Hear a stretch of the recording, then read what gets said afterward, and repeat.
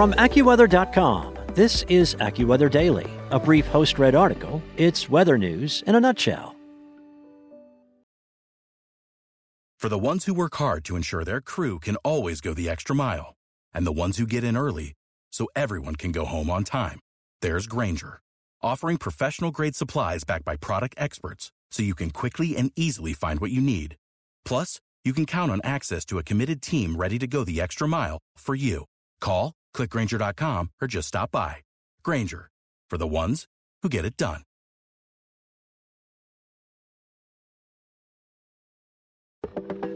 From AccuWeather.com, this is AccuWeather Daily, a brief host-read article. It's weather news in a nutshell.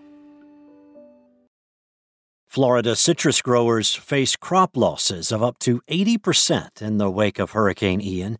UPI's Patrick Hillman has that story in today's AccuWeather Daily for Sunday, October 9th. Some Florida citrus growers have lost up to 80% of their crop in the wake of Hurricane Ian, which knocked oranges to the ground with high winds and flooded groves.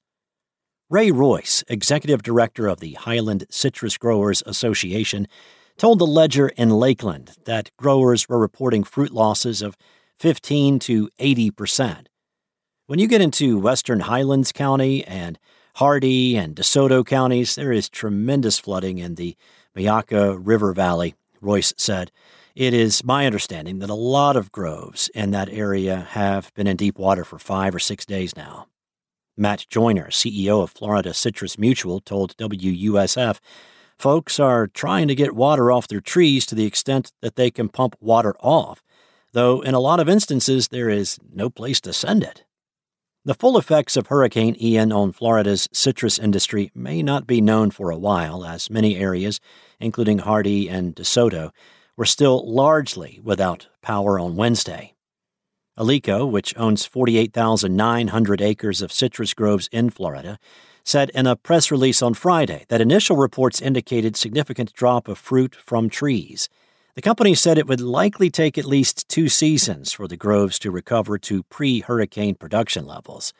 Florida Agricultural Commissioner Nikki Freed encouraged growers to report crop losses to the Department of Agriculture to stay eligible for crop insurance programs.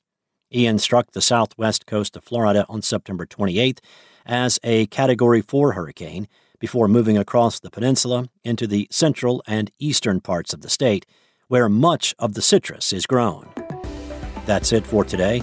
For your local forecast at your fingertips, download the AccuWeather app or visit AccuWeather.com. Without the ones like you, who work tirelessly to keep things running, everything would suddenly stop. Hospitals, factories, schools, and power plants, they all depend on you.